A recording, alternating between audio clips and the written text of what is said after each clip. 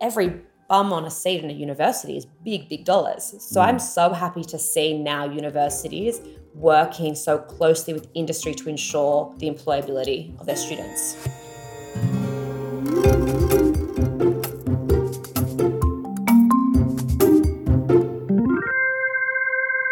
Hi, I'm Darren Woolley, founder and CEO of Trinity P3 Marketing Management Consultancy, and welcome to Managing Marketing, a weekly podcast where we discuss the issues and opportunities facing marketing, media and advertising with industry thought leaders and practitioners. The advertising industry is in crisis, a talent crisis. Advertising agencies across the spectrum, including creative, design, technology, and particularly media, are struggling to attract and keep talented individuals. Today, I'm sitting down with someone who has a solution to the problem, and a problem industry bodies and their agency members are trying to address.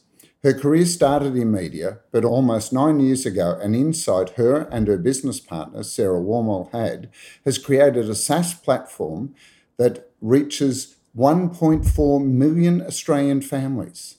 To discuss how this can help solve the advertising industry's talent issue, please welcome to Managing Marketing the CEO and co-founder of the Careers Department, Sam Devlin. Welcome, Samantha. Thank you. Sam or Samantha? Which Sam. Always Okay. Sam. Okay. It's like me, you sometimes feel that your parents are calling you to tell you off about something, right? Absolutely. I rarely get Samantha. Okay.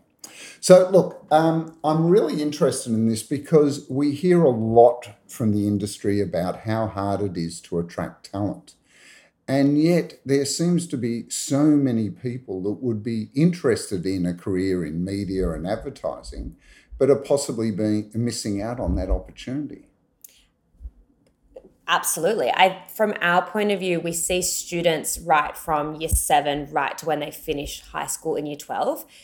And it's so obvious that their understanding or their perception of industry, and not just media and advertising, but every industry, is so curated by stereotypes and media perceptions of that industry that they've decided long ago whether it's for them or not for them. And they're not really evaluating their future career based on their skills or based on, I guess, an accurate representation of that industry. They've picked something long ago and they just kind of fall into it, and that's why there's that gap. You also find yourself, because I know, I started my career in science and medical research, and it was because I seemed to have a skill set around that, but it wasn't actually my passion, which eventually drew me into advertising. There is other influences, isn't there, that on kids, as they're sort of thinking about their future, such as teachers and parents. And teachers, it's difficult for a careers advisor or a teacher to guide a school leaver now because industry is changing so quickly, and it has changed dramatically across the last 10 years. And so what we see a lot of is a careers advisor will say to a student, you have an aptitude for maths and science, why don't you go into engineering? And so they try and plug subjects into industries. But what you should be doing is saying, what do you like about maths? Is it that it's a black and white subject and that there's no subjectivity to whether the answer is right and wrong?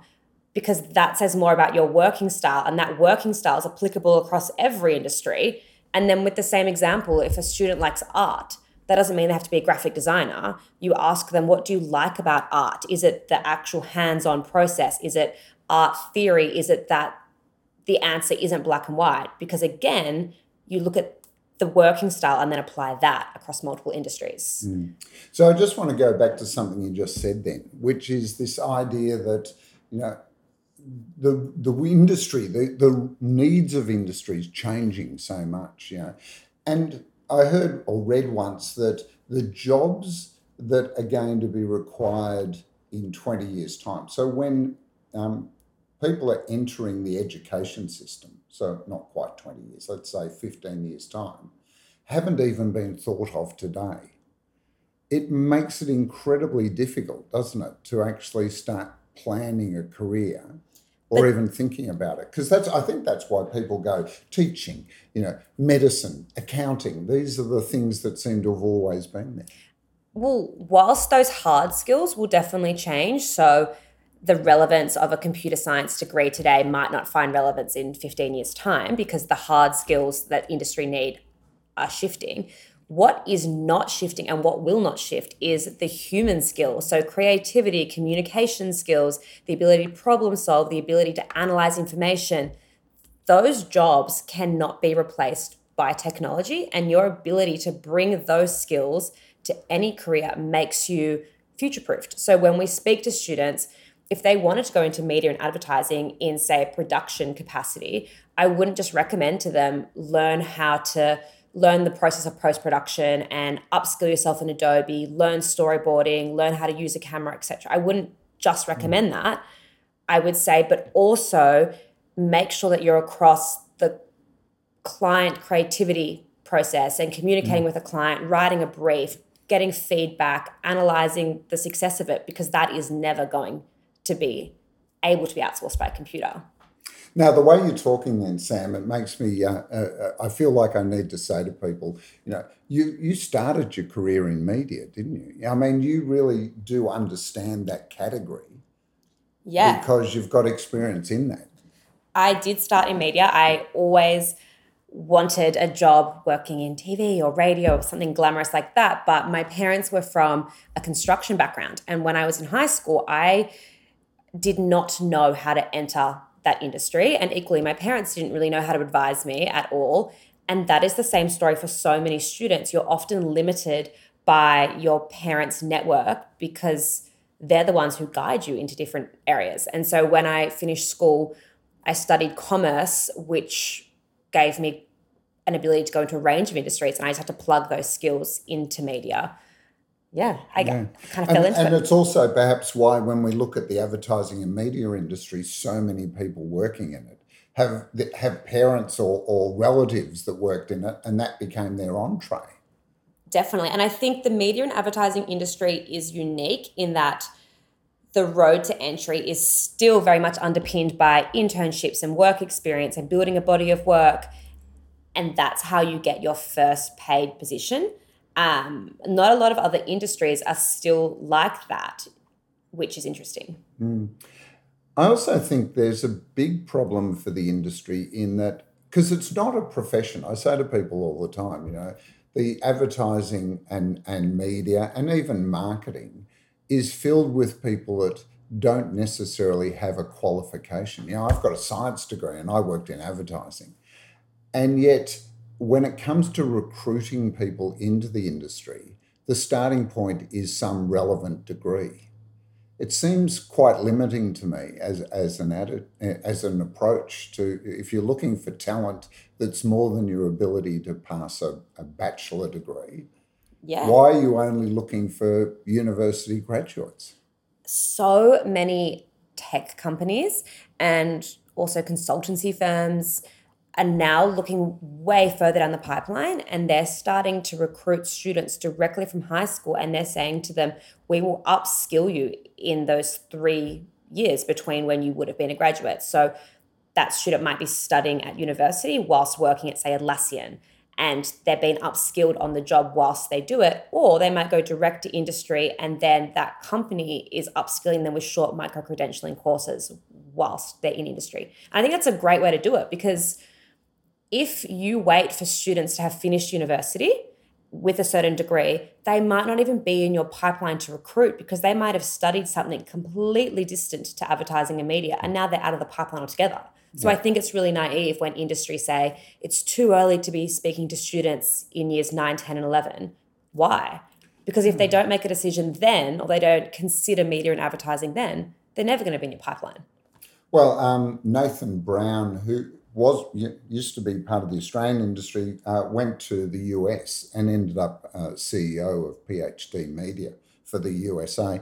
And talking to him, that was back in, before COVID, 2018, 2019. He said they deliberately moved away from college graduates in the US to high school graduates for 2 reasons. One is they found it so hard competing with the big consulting firms, accounting firms, technology firms, to attract college graduates. But what they found is when they started focusing on high school graduates, they were able to choose and recruit on aptitude. who had the curiosity, who had the thinking approach. They were then able to train them in their very specific way of doing things. So they gave them intense on-the-job training. And he said the third thing was that in many ways it mitigated the risk, because with college graduates, they found themselves, paying more because they were college graduates, they had that expectation, but often they didn't have the aptitude, they didn't have the approach. And so you could invest a year or more to the point that you realise that person wasn't going to work out. Whereas they could take on a lot more high school graduates and really give them this intense training and cherry pick the very best from that group. He said it was just phenomenally beneficial to the company, but also to the students themselves.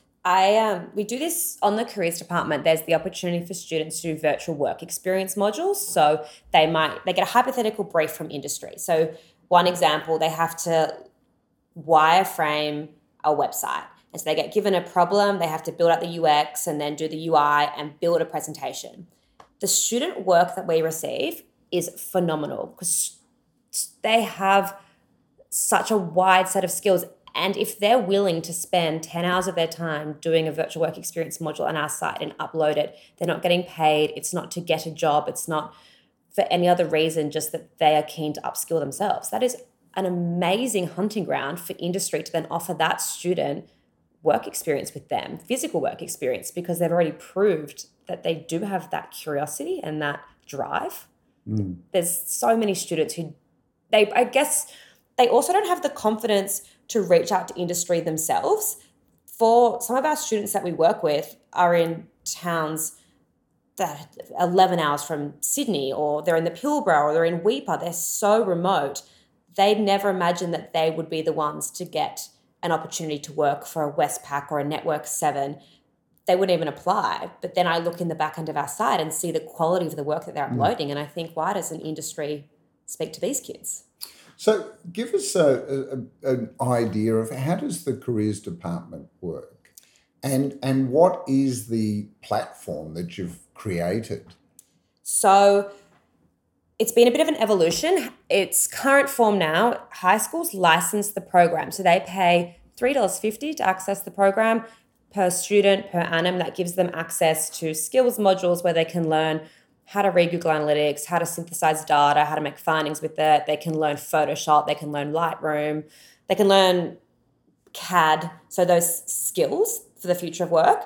And then we've got virtual work experience modules where they participate in mock briefs and upload those bodies of work into an e-portfolio. So the whole program is about exploring industry through podcasts, videos, VR, and then putting what they've learned into practice. So we've aligned it to curriculum, the Australian curriculum, and it's embedded in schools nationally. We just hit 25% of Australian high schools are now using the program, which is a huge milestone for us, which is very exciting. But it's been an evolution in the sense that initially it was a free to access platform and it was monetized by industry partners saying, we can't reach that volume of students. Would you make branded content with us? So it might be, we want to promote a nursing course. So we would go in and follow a graduate nurse around and she would speak to what she's doing and what she learned and give some advice, and we'd host it. Then schools started saying to us, we would pay for this. Like, we would pay for this program. Why don't you lock it off and make it a structured in-school platform? And so that took us about 2 years to switch from, I guess, an advertising model where we were just embracing what I'd learned from media about selling eyeballs to being a product that's SaaS and now used in schools. Fantastic. Trinity P3. Look, it's a fascinating idea. What was the genesis of it? What was you and Sarah were sitting there talking about careers, were you? And you suddenly thought that there must be an opportunity of opening up career opportunities here? I truly think this problem is not unique, and so many people you speak to, you will ask them, how did you get to where you are in your career? And they will say, oh, I fell into it, or I started in this industry and it didn't work out. And we just started thinking about the process of careers advisory from school, it's so flawed, it's so fragmented. Every school runs a different program. There's no mandated curriculum. It's kind of like the no one really engages with their careers advisor in school. You can go into their office, there's an open door policy, but it's not structured. And so it needed to be fixed. And equally, careers advisors are so passionate about what they do. They want to make a difference, but they don't know how because they don't have the content to engage students in the process. So we just want to fix that broken model and offer some value, because access to industry should not be limited by your parents' network or the school you're at. It should be accessible to everyone. Yeah. Well, look, it makes sense. Yeah. And going back to the problem that the industry's facing, I just feel like because they're always fishing in the same small pond, that they'll always get the same people over and over again. And that must be a diminishing pond. I mean, as you said, there are, people out there in rural Australia, there's people all over this country that possibly have the right aptitude and the interest in a career in media and advertising, but they would not even begin to know where to start, would they? Absolutely. I went to this conference not long ago, a few months back, and it was with graduate employers, and they were talking about the talent shortfall. And maybe a week after, I was having a coffee with someone who's in that circle, and they said to us, we get 3,000 applicants for a graduate position at our consultancy firm per year, but we can't find the right talent. And so really, it's not a question of a shortage of applications. It's that businesses are fighting for that top 5% of candidates, and they only want a certain kind of student or a certain kind of candidate, rather than maybe diversifying what they're asking for and training internally, making that candidate the top 5%. Because the other thing that we've seen happen, certainly in the last decade, is universities being much more interested in working with industry to develop courses, whether they're degrees, certificates, diplomas, that has content that's relevant to industry as well. This idea of just churning out sort of cookie cutter qualifications is becoming less and less valuable. And I am so happy to see that happen. I think universities, there should be an onus or a sense of responsibility from these universities who are businesses to ensure that their content is aligned to industry and that those students are employable. Because from someone who works in schools every day, you look at a course like exercise science and you look at how a course is marketed, and they might, in this shiny TVC, this 30-second TVC, you've got an AFL team running onto a field, you've got a physio following them, and then underneath it says study Bachelor of Sports Science, yeah. Then that student finishes that course and they realize, okay, I'm a sports scientist. What does that mean? It means nothing. Your employability options are so limited. That course is really a stepping stone to go into physio. Equally, you look at courses like medical science. What's a medical scientist? I'm not sure. But again, that's a stepping stone for so many students into a post-grad degree. Or criminology. I talk to students all the time. I mean, the trend's shifting a little bit now, but a few years ago, so many students wanted to do a Bachelor of Criminology. And I would say, okay, well, what does a criminologist do at the end? And they'll talk about, CSI, and I'm going to be on a crime scene. But if we look at the reality of that, the person who's on a crime scene, they've come from a police background or they've come from a science background. A criminologist, that degree in essence is an arts degree. And those degrees were almost capped at some universities. And every bum on a seat in a university is big, big dollars. So I'm so happy to see now universities working so closely with industry to ensure the employability of their students. Trinity P3. See, I think it's interesting, and drawing that back to marketing, how successful and popular Mark Ritson's mini MBA in marketing is. I don't know if you're aware of it, but Mark is a very highly respected marketing professor. He was at Melbourne Business School, and now he's set up his own mini MBA in marketing. And I think it's successful because it's fulfilling a need, and that is that there is not a lot of people working in the industry that want to go back and do a whole MBA. But there is enough of them that realise they don't have that deep academic knowledge around marketing and the application of marketing that they want to go and do that. And I think it's a really good trend.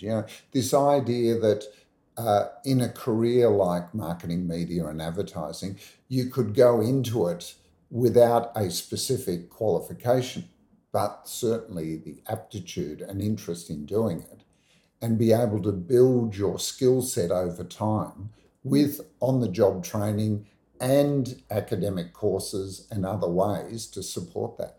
I am a huge fan of micro-credentialing, and is that what it's called? Micro-credentialing? I mean, it's just so accessible. People could get a license with the careers department and upskill themselves in so many skills that are relevant to a media agency. And if we look at a media agency, for example, you don't need a comms degree for that. What they're looking at someone who can communicate with clients, they can read a schedule, they can understand the scope of a brief, they can digest information, they can speak to a creative team. Those skills are taught in so many degrees. Like from a science degree, I'm sure the entire degree you're synthesizing data and pulling that into something that's digestible. That is exactly the same skill set that's applicable in a media agency. So it's about finding someone with those skills and then upskilling those hard skills that they need, the micro-credentials, whilst they're on the job. So what do you think? Because I know the industry spends a lot of time and effort on things like careers exhibitions and things like that. That's not really the time, is it, when people are thinking about their career? Is that it always feels to me a little bit too late. I find the people that are at those career exhibitions, which are a great way for someone to make money, but they've already sort of made a decision about what their career is going to be. I'm obviously biased, but I do think you need to start so much earlier. If someone is not aware that an industry exists when they're in year 9 and 10 and year 11, the data just shows there's such a small chance they're going to end up in that industry. So, for instance, to relate it back to media, we've got a virtual work experience task where students need to develop a media spend schedule for a client brief. So I think it's a sports drink. And so they have a target market and they need to work out which mediums they'll use in their schedule. So they can use out of home, they can wrap buses if they want, they can do digital out of home, they can do TV, they can do radio, they can do social. And they have to work out which mediums they'll use in conjunction with each other and why, and find budgets which they kind of fiddle around and come together with that. The students would have no idea what a media buyer does. If you asked the average year 9 student what's a media buyer, they wouldn't know. But through the art of doing a task, then they're educated that it exists, and then they go into your pipeline for recruitment later. So it's just far too late to be talking to them when they're finishing uni. They've already made their decision. They might be doing a medical science degree by that point. Well, it's true that in some ways the university degree, if you're very specific about what you want to achieve, it's certainly a stepping stone. But I just wonder how many students find themselves doing a degree as a way of doing something productive while they really sort out what they want to do in their life. Absolutely. The data, and it hasn't been remeasured since COVID, but in 2019, 1 in 5 Australian grads were dropping out of a uni degree in their first 12 months. Wow, it's a big 20%. Yeah, it's huge, but it's understandable because you pick a course just based on the name, like that criminology example. It's, I want to be a criminologist, and then you get there and then you start to kind of assess employability options and you think, oh my God, it's not what I thought. Yeah, it's funny because, one of the things of doing a medical laboratory degree was there was years ago a show called Quincy, and he had this sidekick, Sam, and that was for me the access to that job. My parents, were working class people, never been to university. I was the first one in my family to go to university. And, they just thought anything. I think they were sure I was a doctor. Yeah, because that was the only way they could relate to a degree in medical laboratory science. When you said that your parents didn't go to uni, I find that we face this all the time where parents will give advice based on their own experience and what they think is best for their for their child, sorry. So TAFE or vocational pathways are so opportunistic for students and say you got a certificate in carpentry, then went on to do your builder certificate, own your own business. That is such an opportunistic area to go into. But that was my brother. Yeah. But what we're finding and what I find so interesting when we survey students is if their parents haven't gone to university, they will push their child to go to university because they perceive that to be the more prestigious road that will offer more employability options and a higher salary later in life, etc. But the current state of our workforce doesn't really reflect that. No. And so it's funny where students who have parents in trades specifically are being encouraged to go to university rather than pursue a trade. And that's the parents' own bias impacting a student's decision. I guess the psychology behind it all is quite interesting. I also think, well, because they do have an important role to play. So part of that education process is also helping parents understand that this is a legitimate career. I mean, my parents thought going into advertising was just a terrible thing because they perceived I was going to cure cancer. Wasn't going to happen. But, that advertising was somehow not really acceptable to them.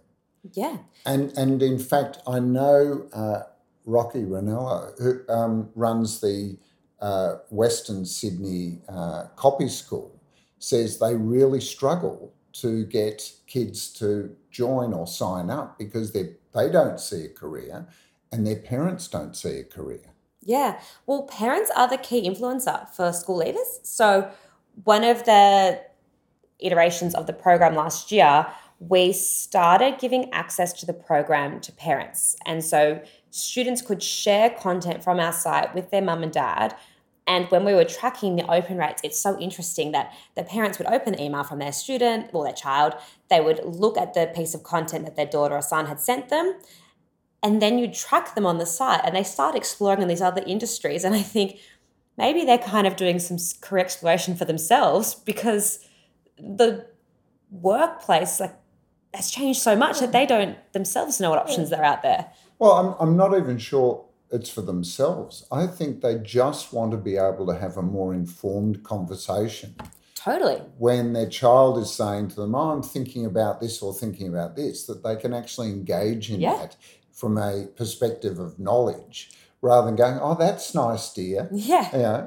But think in the media industry, how many people, if you weren't from a media or advertising background, would know what as we said, a media buyer does, or someone who's in the data analytics team, or someone who works in trade marketing versus consumer marketing, or all of these titles are so specific to an industry. How would a parent be in a place to guide there? I have no idea. 100%. Or UX design. Sometimes when we're running this UX design workshop in schools, I watch the teachers in the classroom and it's almost like you're teaching them at the same time the students are being taught because they had no idea that existed themselves.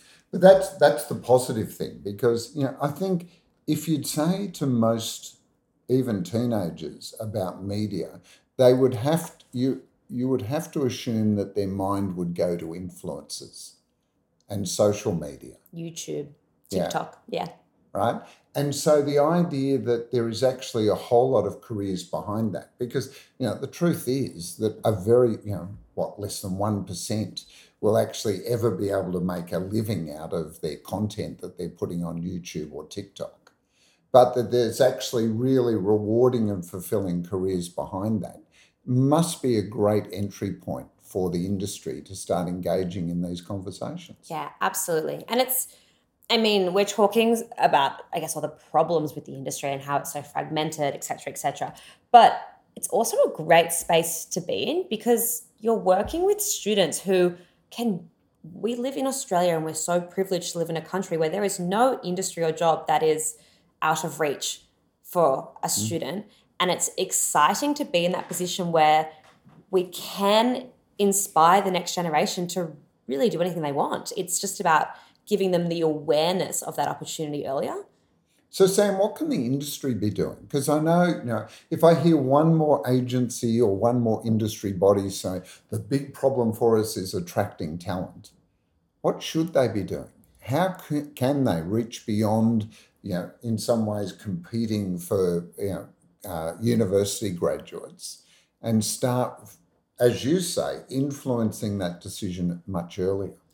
I think it's just engaging with platforms that work with students at a grassroots level. So, that example I gave you about students participating in a media buying exercise, helping businesses like us pull together a fictional scenario like that and giving us assets to take into schools so that students are inspired about the opportunities that exist and being better about telling career stories in an engaging way. And it's ironic to think that the media and advertising industry, who are underpinned by creativity and selling products and marketing, then don't do a great job of doing that themselves. I don't think I can watch another video of someone sitting in front of a green screen talking about why they love their job because every day is different and you should enter marketing. Because everyone's job's different every day. That's not a unique touch point, or it's not a unique insight, sorry. So let's get smarter about how we encourage young people to explore careers. And it shouldn't be a boring topic to explore. It's just, how long do you spend at work? You spend so much of your life at work. It's worth finding something that you're excited about. And we all see the importance to enjoy your job. Let's inspire people younger, get them on the right track earlier. Yeah, absolutely. So there is an opportunity here, isn't there? Because really, rather than waiting and competing for the students that have already made a decision and put themselves into a marketing or comms degree, because in some ways they've already made that decision. Yeah, but I do, and Or do you have to do both? We work with a lot of industry partners, and we talk about work experience in high school. And the traditional work experience relationship where a student in year 10 comes in and does a week at a media agency, that is not operationally realistic anymore because A, from the industry point of view, they might never see that kid again and they have wasted time and resource and energy on having that student come in. B, sometimes they don't have work that they can give to that student to fulfill the time. C, that student might have just got that placement through a friend of a friend of a friend and they're not engaged at all. So it's not operationally realistic. And that model is harder and harder and harder for schools to roll out. So I think it's about getting smarter about how we engage them. And that's doing virtual work experience opportunities, not just saying, okay, it's too difficult to work with students because we don't want to open the floodgate and have 100 applicants who want to come into our agency and do physical work experience. It's a really good point because, that old school work experience literally became a drain on everyone involved. And it's also for the student. There's no worse feeling, and I think we can all relate when you start a new job, and in that first few days of the job when you're still trying to find your feet, there is no worse feeling than thinking that you're a burden on someone's time or you don't know what you're doing and you don't want to annoy anyone. That's probably the experience for so many work experience kids, and I don't know whether that model necessarily works, but it's also, we have to appreciate that often work experience was the catalyst for someone saying, yeah, I really love this, or on the flip side, this industry is not for me. So it's how do we reinvent that experience, but in something that is realistic for schools and for industry. But that's what I loved about the examples you shared of putting virtual work experience, being able to put projects on there. Because in many ways, when we talk about talent, we're looking for people that can solve problems and come up with interesting solutions. In a way, you're doing a selection process because the response that they come up with on the platform is, in a way, a selection process as well, isn't it? Yeah, and the virtual work experience program, it's doing extremely well in schools and schools love it, but Sarah and I, so my co-founder Sarah and I, we want to know and we want to work out the balance where we can also add that human element in as well. And we're working with the Seven Network at the moment, and they we put some virtual work experience modules on our site, and students had to pull together and they had to script and produce a 30-second or 60-second bulletin that could go in the news. And the human element side of it is that we're saying to the students, there will be a winner from each state, and that will be judged by real people from the Seven Network who work in the industry. And the engagement in that module has been significantly higher than other virtual work experience modules because there still is that human element. And for us, I'm really excited to explore that space where we can, yes, ensure scalability because it is digital, and it means that a student in Weipa in Far North Queensland can access the same module as someone in North Sydney in Sydney. But how do we also add that humanistic element that a student feels like they are connected to the Seven Network as well? And also acknowledgement as well, getting feedback. Because just creating it is one part, but then actually getting feedback and in some ways critique or praise or just acknowledgement for a job well done. Yes. I think some of the student responses are so amazing. The judging panel from Seven are going to be nervous that their jobs will be replaced. So obviously Seven's on board as an industry partner. Who are can you name some of the other industry partners that see the opportunity here? We have the most amazing group of partners. We're so lucky. We work with Rio Tinto. We work with the Australian Defence Force. We work with ACOR. We work with the Australian Retailers Association.